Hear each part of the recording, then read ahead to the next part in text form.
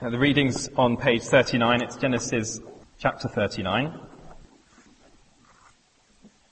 Now Joseph had been brought down to Egypt, and Potiphar, an officer of Pharaoh, the captain of the guard, an Egyptian, had bought him from the Ishmaelites, who had brought him down there. The Lord was with Joseph, and he became a successful man, and he was in the house of his Egyptian master.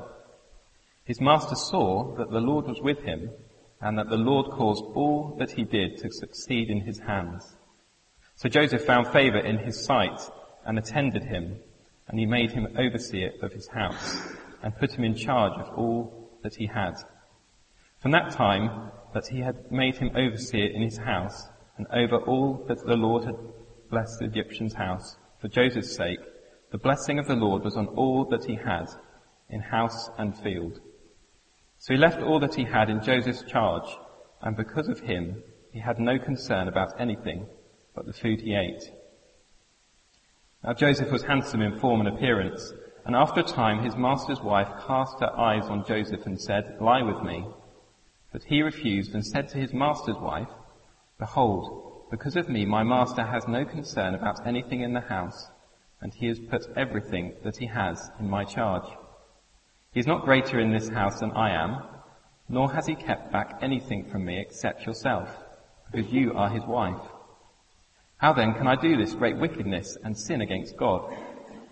And as she spoke to Joseph that day after day, he would not listen to her, to lie beside her, or to be with her. But one day when he went into the house to do his work, and none of the men of the house was there in the house, she caught him by his garment, saying, "Lie with me."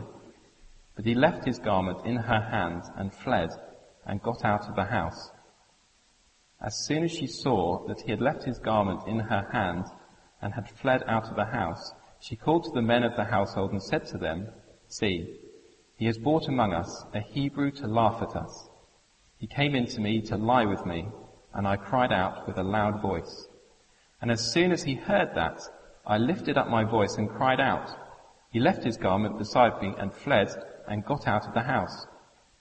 Then she laid up his garment by her until his master came home. And she told him the same story, saying, "The Hebrew servant whom you have brought among us came in to me to laugh at me. But as soon as I lifted up my voice and cried, he left his garment beside me and fled out of the house." As soon as his master heard the word that his wife spoke to him, "This is the way your servant treated me," his anger was kindled. And Joseph's master took him and put him into the prison, the place where the king's prisoners were confined. And he was there in prison. But the Lord was with Joseph and showed him steadfast love and gave him favour in the sight of the keeper of the prison.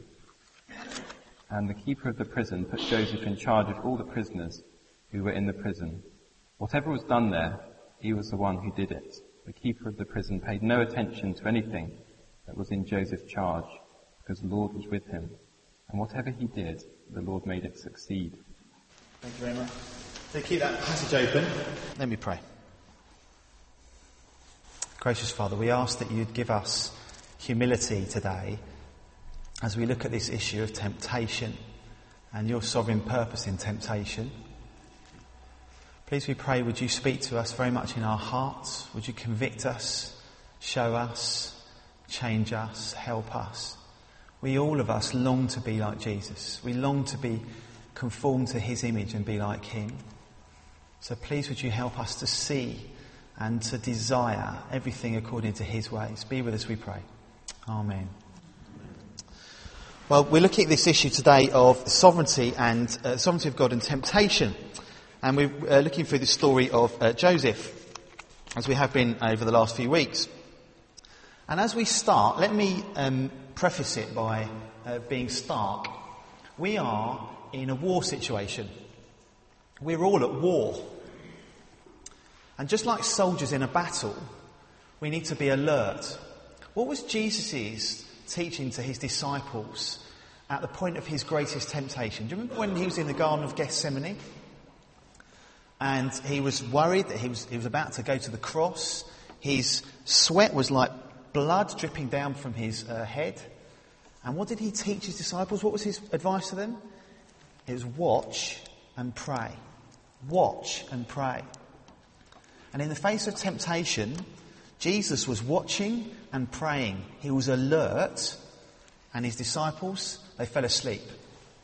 And so often in the moment of greatest temptation, we're not watching, we're not praying, and we fall asleep.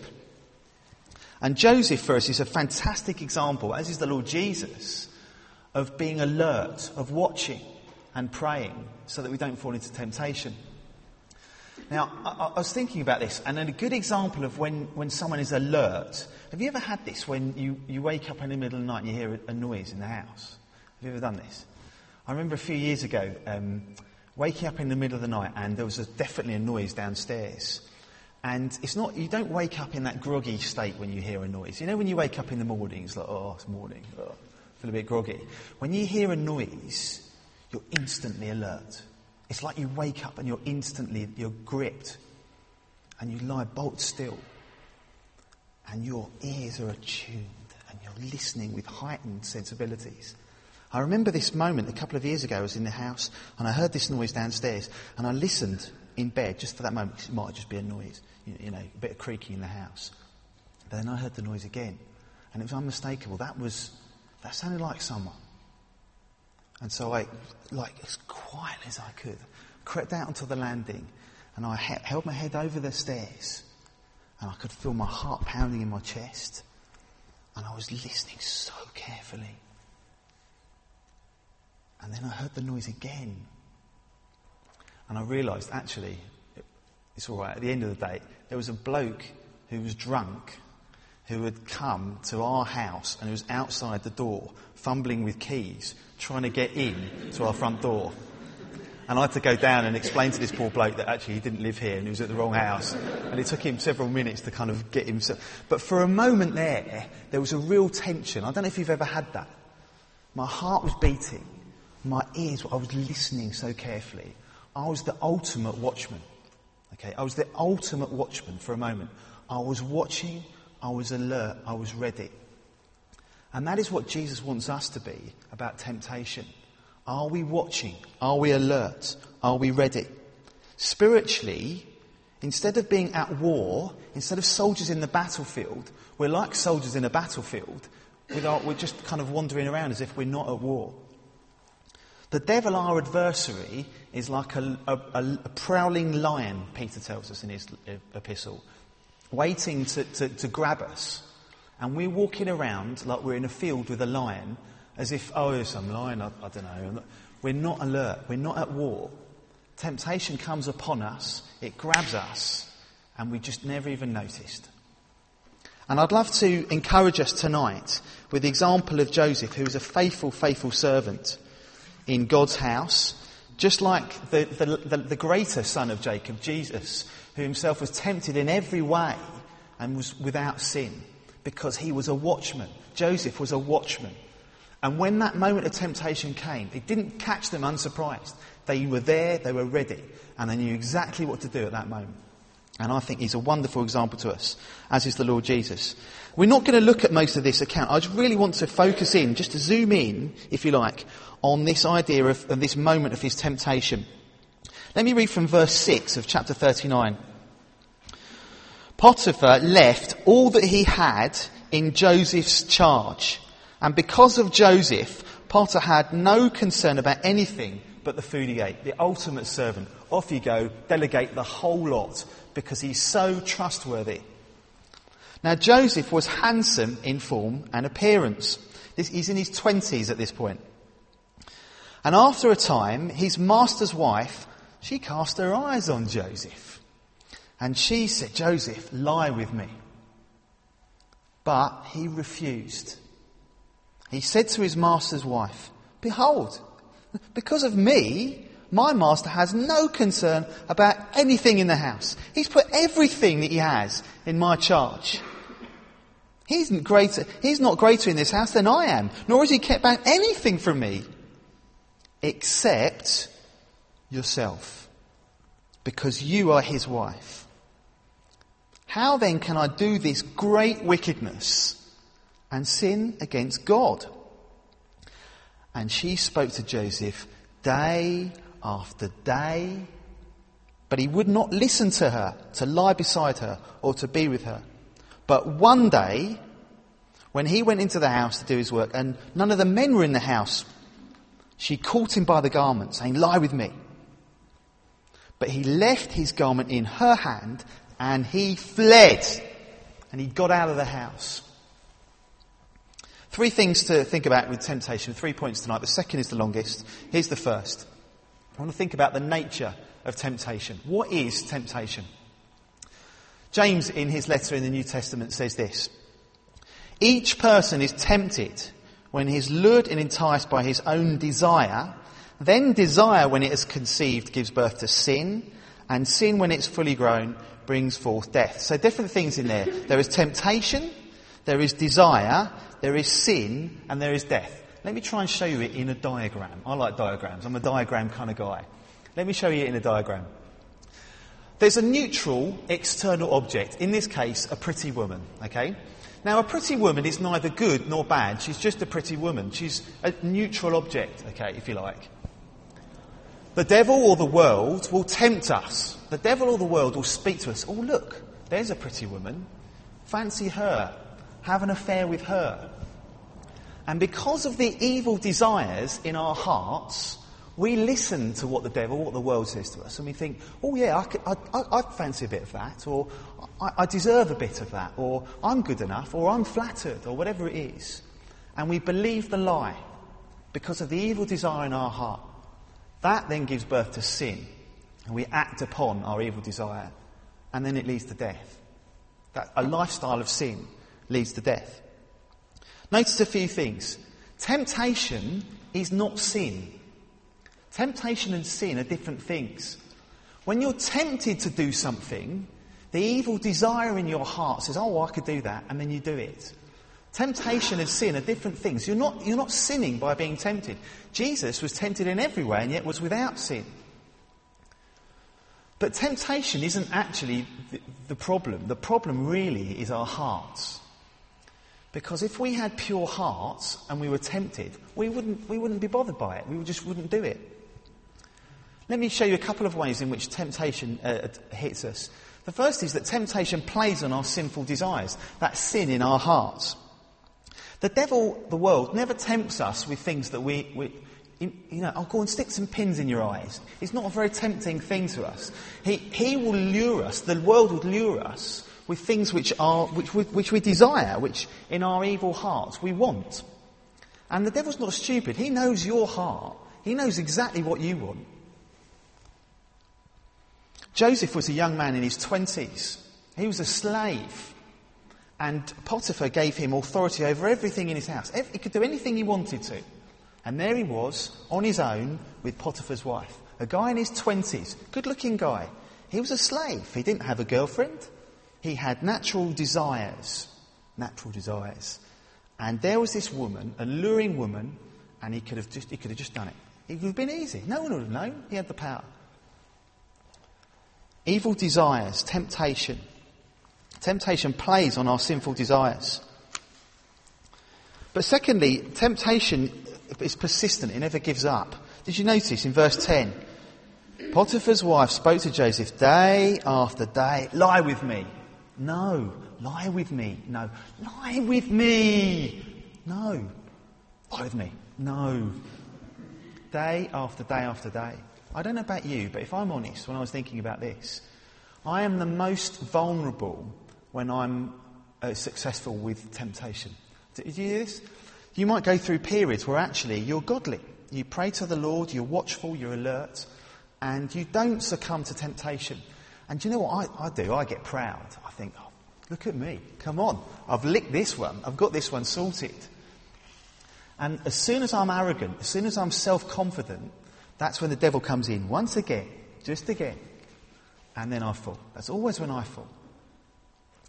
Guys, there will be never a day when, in this life, before the return of the Lord Jesus, that you will not be tempted. It will always happen. There will never be a day when temptation stops. Don't be surprised. It will keep going. We need to keep persisting. It doesn't matter how young you are or how old you are. It will always come. And it will come in different forms and in clever forms. Are we watchful? Are we alert? That's the nature of temptation. Let me spend a bit longer thinking about how we fight temptation, how Joseph fought temptation. Several things. First of all, and it's obvious from what I've been saying, he was a watcher. Joseph watched for temptation. In other words, when it happened to him, he wasn't taken unawares. When Potiphar's wife came to him and said, "Lie with me," he wasn't sort of, "Oh, I'd never thought about that." He wasn't caught unawares. He wasn't sort of kind of flattered. Well, she's an attractive lady, and my master gets to sleep with her, and that would be a real position that, be really honourable. And well, she finds me attractive, of all people. He wasn't caught unawares. No. He knew it was going to happen. He was watching. One of the battles I face every day in temptation, and I'm sure many of you face this, is first thing when I wake up in the morning. When I get up and I pray. And the devil, my flesh, always says to me, "Go on, just another 15 minutes. Just press the snooze button." Do you face that temptation? I face it every day. And when I fail in that temptation, it's always because I've not even spotted that I'm being tempted. It just catches me unawares. And there I am later in the day thinking that when I look back at my sin, I think I hadn't even spotted that I was in a moment of temptation. Do you do that? If only I thought first thing in the morning, "Go on, another 15 minutes. Hang on. Whoa, this is a moment of temptation." And if I was self-aware, as Joseph was self-aware, if I was watching, I'd just say no to that. Earlier on when we prayed in our prayer of confession, and we had 30 minutes of quiet there, 30 seconds of quiet, it'd be a long period of quiet, wouldn't it? What were you praying for? What sin have you done this week that you know that the Lord has convicted you of? What are you guilty of this week? Now rewind. What was the temptation that prompted that sin? What was the thing that you believed that you said to yourself, "Oh, I could do that. It wouldn't hurt, or I deserve that, or it wouldn't be a big thing if I did that." Now, were you aware at that moment that you were in a temptation situation? Were you watching? Were you alert? Of course, I'm saying this so that next time you will be. It's a really helpful thing to stop and analyse your sin and think, what was I doing? Did I spot it? Know your temptations and watch for them. Secondly, Joseph hated sin in his heart. I really admire Joseph because when Potiphar's wife came, he said no straight away. And I'm sure that partly that was because he already hated the sin in his heart. Sexual immorality? That's disgusting. I wouldn't do that. How could I do this wickedness, is the way he puts it. Let me put this in a stark way that's slightly over the top. Apologise. How many of you are tempted by incest? If you are, please come and speak to me afterwards, because I'd love to help you actually, if you are. Genuinely. But most of us, and many of us, are not tempted by incest because it's just, frankly, it's appalling. I mean, the concept of sleeping with a brother or a sister or a mother or a father is just awful. The reason I'm not tempted by incest is because in my heart I hate that sin. It's depraved. If only I thought that way about all sin. Because when I'd be tempted, I would just be like, ugh. And that's the way Joseph was with sexual immorality. How could I do this great wickedness? He says in verse 9. For him, it's disgusting. The fight against pornography is a difficult one these days. Pornography is a massive problem in our culture, and it will be a problem here in this church, no doubt. We just don't talk about it. And we can put up as many blockers and software and different things, but the real problem that we have with, say, pornography is in here, not out there. We can try and put up things, but the problem is in here. And if only we worked hard in our hearts so that if an image came up on our screen, we'd look at that as if it was an incestual image of myself and my sister. I don't have a sister. But it'd be appalling, it'd be disgusting. If only my heart thought that about pornographic images, I would be able to cope with the temptation when it came.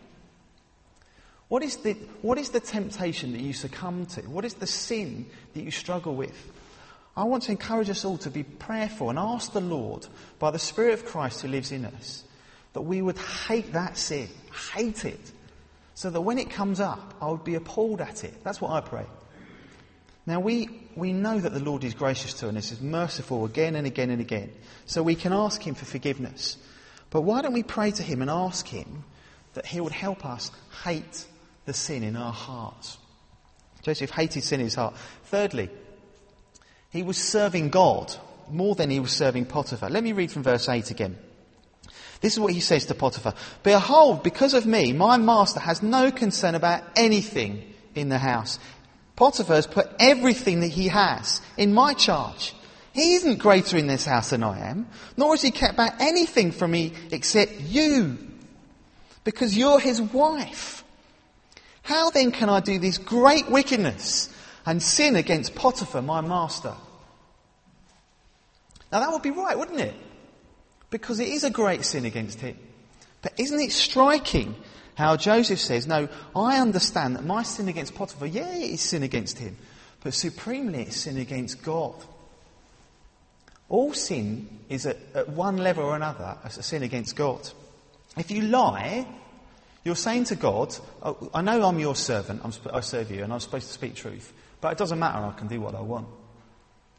If you hurt another person, you're hurting someone who's made in the image of God. You're basically saying to God, stuff you, when you're saying to a person, stuff you.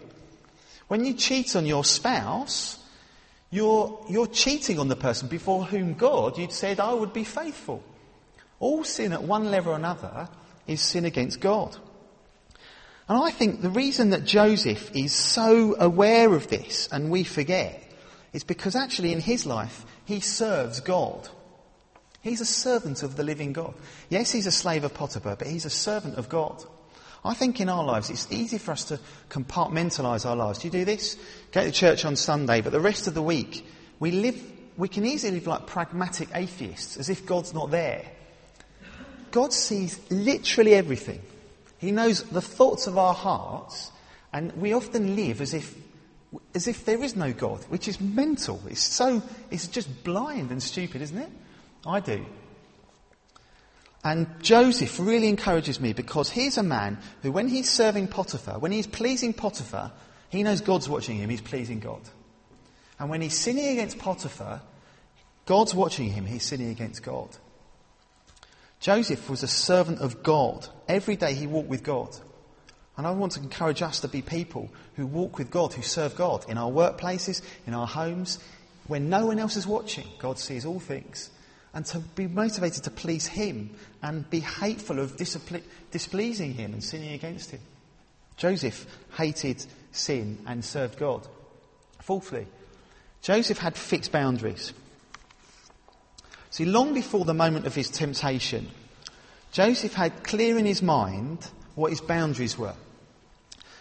He knew that he had authority over everything in the house. Potiphar said, do what you want in the house. You've got authority over everything. But in this one thing, there's a boundary, and that's my wife. Do you remember Adam in the garden? He could eat from any tree. Do what you like, Adam. Go for your life. But not this one, not this tree. Joseph knew his boundaries, and he fixed them. And we struggle with that. One of the Bible words for sin is trespass or transgression. You know what trespass is? It's going onto someone else's property that you're not supposed to go onto. There's like a line. Do not cross this line. And that's what sin is. Adam crossed that line. He knew it was there and he went over it. But Joseph knew that line was there and he set himself a boundary. I will not cross that line. I heard this very well illustrated in a talk I heard recently by a man called Don Carson, who illustrated like this. He heard a talk, he was being instructed in pastoral ministry for church work. And this was what this older guy from old generation's advice was in pastoral ministry to him, was this. 35 points, I won't give you them all. The first point was this: stay behind the desk. When the pretty young lady comes in with a problem, stay behind the desk. Point 2, if she starts crying, let her finish crying. Point 3, stay behind the desk. Point 4, if she's still crying, hand her a tissue from behind the desk. Point 5, stay behind the desk. Point 6, get your Bible out. Point 7, Stay behind the desk. And it went on like this, 35 points apparently, and every other one was stay behind the desk. And Don Carson tells us in this illustration that on his very first week in pastoral ministry this happened. A woman comes into his office, similar age to him, young lady, crying, problems, and all he had in his head was, stay behind the desk. Brilliant advice, because it went in. He had a boundary and he didn't transgress it. He fixed a rule in his life. There are no rules, but he fixed a rule so that he wouldn't transgress that boundary.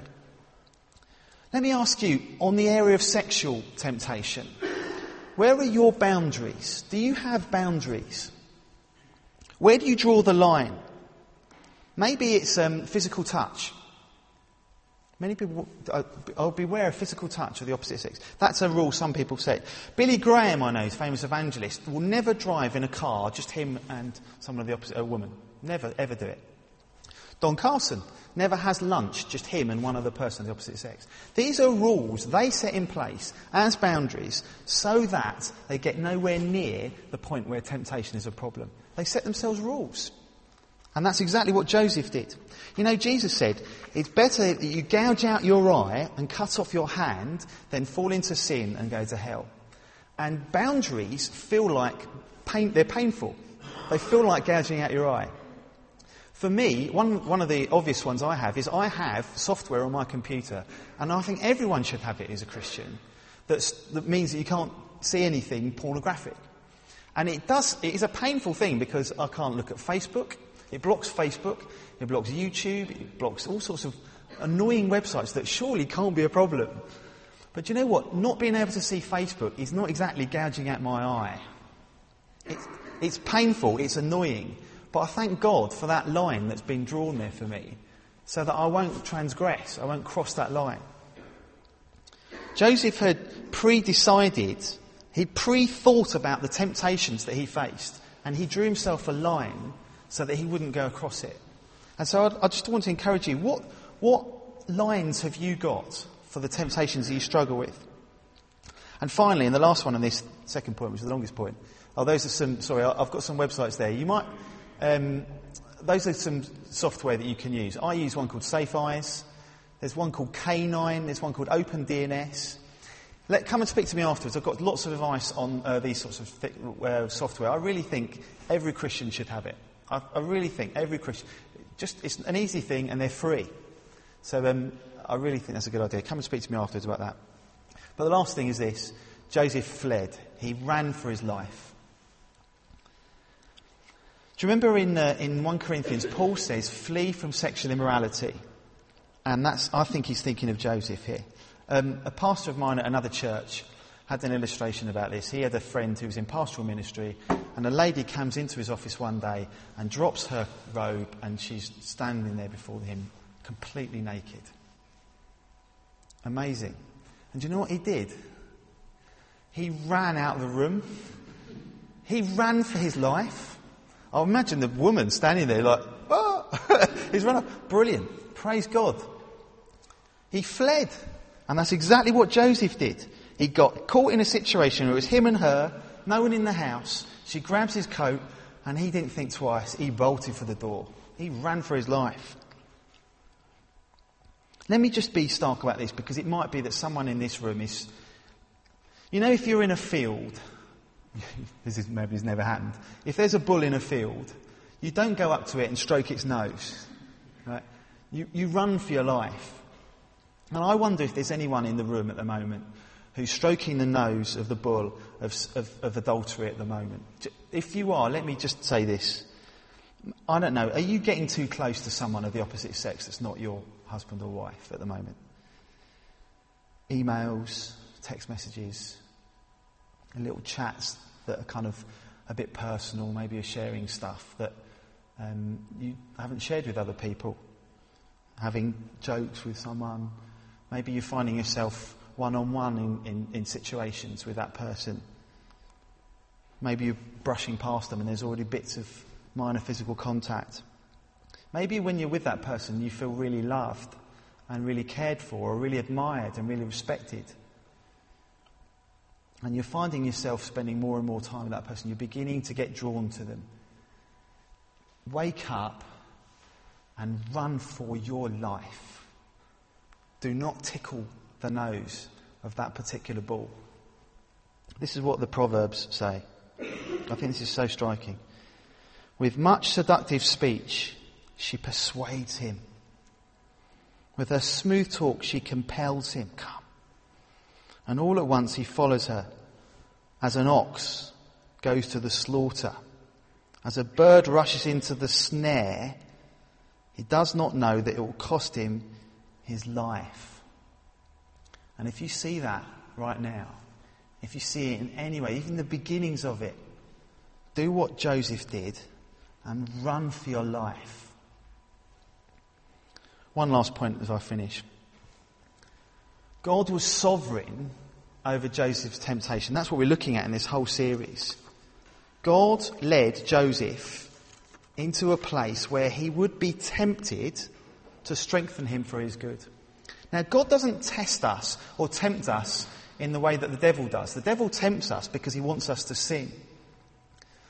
But God has given us life on earth where there are temptations, like a father lets a child get into a situation that's going to be trying for them so that they're tested. And as they come through that testing, they come out stronger. God has given us, just as a father would a child, preparing that child, letting them know it's going to happen, forewarning them, helping them think about boundaries, training them in their heart to hate it, but then letting them into that situation so that when it happens, they resist. And when they resist, it's at that point that their godliness is proved. It happened with Joseph, it happened with Jesus. The reason we live in a world with temptation is because God is training us. He's maturing us. And as we face temptation and grow through it and say no to it by the power of the Spirit of God in us, we are sanctified. God was training Joseph to be a man who he could put at the top to save the world under Pharaoh. He did the same for Jesus, and he's doing it for us. He's training us so that we'll be rulers with Jesus in the new creation. And we're going through this time of testing, of trial, for our good, to make us people who will reign with Jesus, sanctifying us. If we were never tested, we're never proved. But God promises, in 1 Corinthians 10 he says this, that no temptation will be beyond what we can cope with. God is sovereign over temptation, over Joseph's, over Jesus's, and over ours. He's given us his Spirit to help us. He forgives us where we fail, but he does it so that we're strengthened, so that we come out stronger, so that we come out sanctified. I've said a lot of things here, and I'm sure there's lots of questions. We'll take questions later on, afterwards. But let me finish as I started. Guys, we're all at war. We're in the midst of a battle. God has led us into that battle to strengthen us. And he's gone before us, giving us an example in Joseph, in Jesus. He's equipped us with his Spirit. We can pray. We have all the tools we need to fight temptation. We have our brothers and sisters to help us. And he won't let the battle overcome us. He will be with us. So fight. Watch, pray and fight. Are you in a position, are you at a place in your life where you've stopped fighting? Stopped watching, stopped praying. Let Jesus be an example to us this morning. Watch, pray, fight. Let me pray as we finish. Lord Jesus, we marvel at you. For you were tempted in every way, and yet you were without sin. You know what sexual temptation's like. You know what it was like to be tempted to gossip, tempted to hate, tempted to look after yourself and not die for the sins of the world. And yet you faced every one of those temptations and you lived by the Spirit. We pray that by your same Spirit, Lord Jesus, you would fill us and give us the strength and equipment to fight temptation. Father, please would you make us wise? We so often don't even see it. Help us to see those moments of temptation. Help us to hate that sin in our hearts more and more. Give us the strength to set boundaries so that we won't fall into sin. And forgive us where we fail, for we do daily. And Lord Jesus, we pray that as you fill us with your Spirit, as you strengthen and equip us, you'd strengthen us and sanctify us, making us more and more like you, facing the difficulties of temptation as we do, and yet overcoming them by the power of your Spirit because of your grace in us. Be with us, we pray, Lord Jesus. Amen.